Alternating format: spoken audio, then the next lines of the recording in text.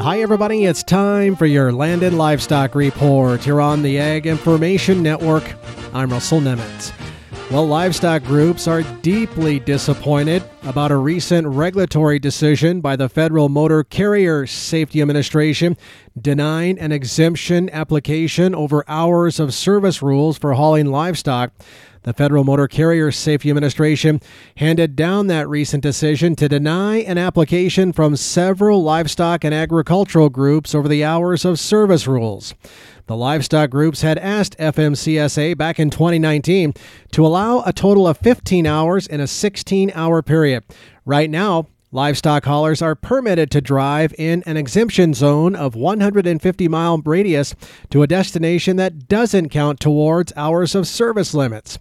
The livestock groups requested, though, to add the 15-hour drive limit outside of that 150-mile air mile radius. Now, the request applied to all livestock, insect, and aquatic animal haulers, and of course, their drivers.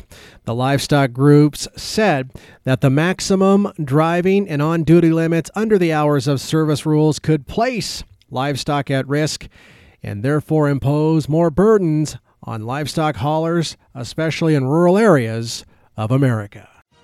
For the Ag Information Network, I'm Russell Nemitz.